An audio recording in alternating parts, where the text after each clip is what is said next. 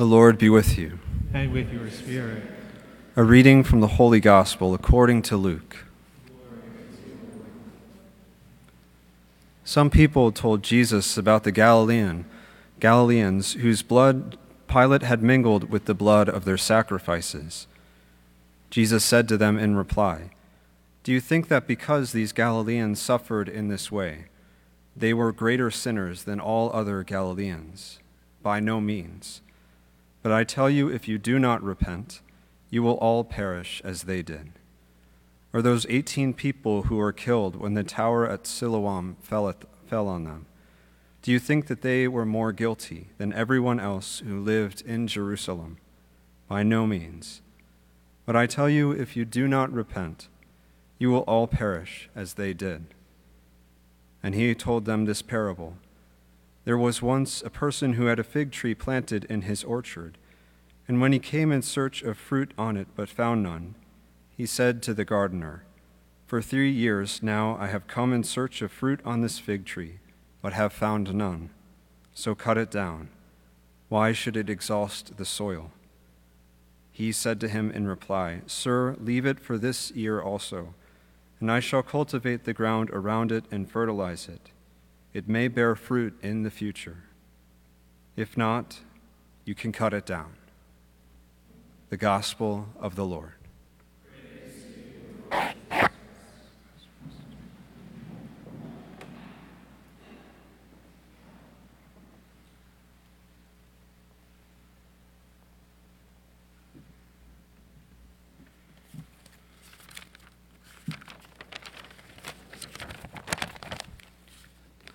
Make all this noise folding my homily for today. So when I was in high school, remember not listening to a lot of pop music, because I was in this household where my family was just like, "Oh, you don't want to listen to that stuff." The real music was, back in my day, and we'd listen to the oldie station. I'm in Pittsburgh, so that's 94.5 3WS. But anyway, I digress. It's not really about promoting certain call letters for certain radio stations. But then at one point in my rebellious youth, I'm like, you know what? I'm going to listen to music. Forget what they say. And so I listened to a lot of rock music and emo music and metal stuff as well, kind of the antithesis of what my parents would want, right? But every once in a while, I worked at Chick-fil-A in Ross Park Mall, beautiful place. Now it's closed. It's so sad that Chick-fil-A is closed. But I worked there, and we listened to the radio station sometimes. I remember this seminal hit from the 2006-2007 era, song by Justin Timberlake. What goes around, comes around. Goes around, comes back around, right? And that song, got stuck in my head. I reference it sometimes in spiritual things because I think it's cool sometimes to see the good things in popular music that might relate to aspects in the spiritual life. And this song, it's about the reality that actions might have consequences. We do bad things, maybe other bad things will happen to us, right? Or in Justin's case, he's like, yeah, this bad thing's going to happen. It goes around, comes around, you jerk kind of thing. Even though if you read, and I did a simple Google search, this is all just like me being me, and he says it's actually about a friend who went through a tough situation. I don't buy it, okay? I think it was personal, but this isn't musicology with Father Stephen, right? So anyway, what goes around comes around is kind of this idea that shows up in today's gospel. That was whole me setting the plate to actually talk about the gospel. Long drawn out way to do that. But today's gospel is all about what goes around comes around, right? These people, it says some people told Jesus, hey, these Galileans, they were killed and their blood was mingled with the blood of sacrifices by Pilate. And so the common thought of the day was, what did they do wrong to deserve that? They must have been great sinners, and that's why they died like such. And Jesus says this very tough thing to accept. He says, were they greater sinners than all other Galileans? By no means. But I tell you, if you do not repent, you will all perish as they did. So it's interesting. It's not like it goes around, comes around, like, oh, they must have been the most terrible of sinners. That's why they died that way. Or these people that fell by an accident, this tower fell on them, 18 people died. And so all the people are like, yep, there must have been some pretty bad sinners because they died in that way. They must have done something to deserve that. But Jesus turns that idea upside down. He says, instead of looking so much at what other people deserve, why don't we make sure that we repent and turn to God for ourselves? That's really the main point of this whole thing today in the gospel. Because we do this thing sometimes, I do it all the time, where I'm like, oh, look at those other people doing things. And then I forget about, crap, I do some pretty bad stuff myself. I'm a sinner too.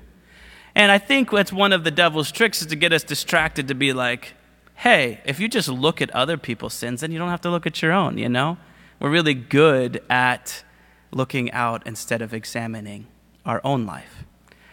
Does that mean that Father Stephen, me, saying, oh, we just need to just look at how bad we are and terrible and have a pity party and just think God will never forgive me? No.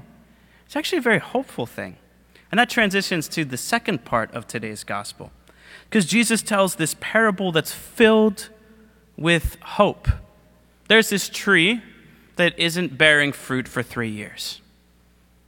Not bearing fruit, and this guy comes up and said, that worthless tree, let's just cut it down. Let's be done with it. It's wasting the soil. It's wasting land. It's just taking up space, if you will. It's had its time. It's done. It's failed. It's over. But the gardener says, sir, leave it for this year also, and I shall cultivate the ground around it and fertilize it. It may bear fruit in the future. If not, you can cut it down. That's a hopeful message, because if we draw that parallel out to our lives, it's like God keeps giving more chances. It's like, okay, we might have had a bad year or 2 years or 3 years like this tree of not maybe always doing what we know we ought to do but might have struggled with sin. Doesn't mean that we can't have a good Lent or a good year.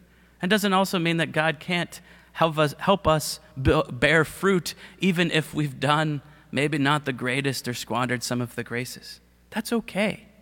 Because God doesn't keep score and being like, okay, what goes around comes around. You've been bad for 3 years. It's over. His mercies are new every morning. There's every and always an opportunity to turn back to God. And that's what a main theme of our Lenten season is, to turn back to him. Always having the opportunity, no matter where we are, to repent of our sins and to draw close to God. He's not putting up these walls and barriers saying, no, you've done so much bad that you never can approach me. In fact, it's quite the opposite. God's mercy is so much more powerful than any of the judgmental forces of anywhere and any time. In fact, he rejoices to show us his mercy and that we return to him. So I would challenge the idea of Lent being kind of like the sad navel-gazing time of just saying, oh my gosh, I'm a sinner, I need to repent, or reading maybe the first half of this reading and thinking, oh my gosh, I got to repent. I would turn it on its head and say, it's an opportunity, no matter how we come to church tonight, to say, God, I choose you.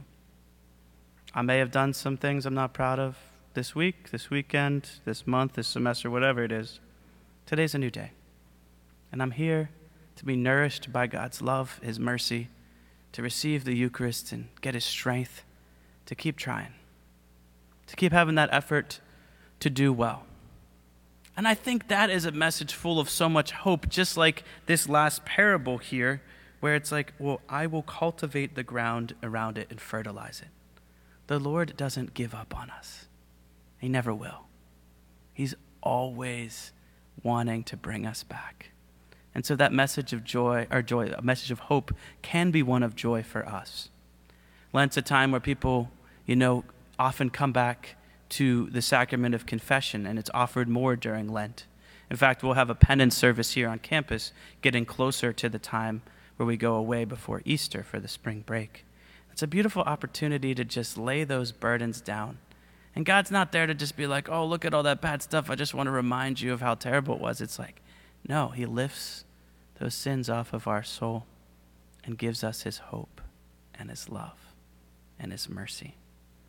So today, at this midpoint of Lent, as we're getting right in the middle there, looking forward more to Easter, let us look at that hope that God loves us, that he calls us deeper into his love, and that whatever sin we might bring to this Mass, or might be our sin that we're struggling with right now, let's just take a moment, in the moment of silence we have after this homily, to say, Lord, I give that to you. I choose you tonight, and I want your love, and I know that you will help me and walk with me and give me your mercy.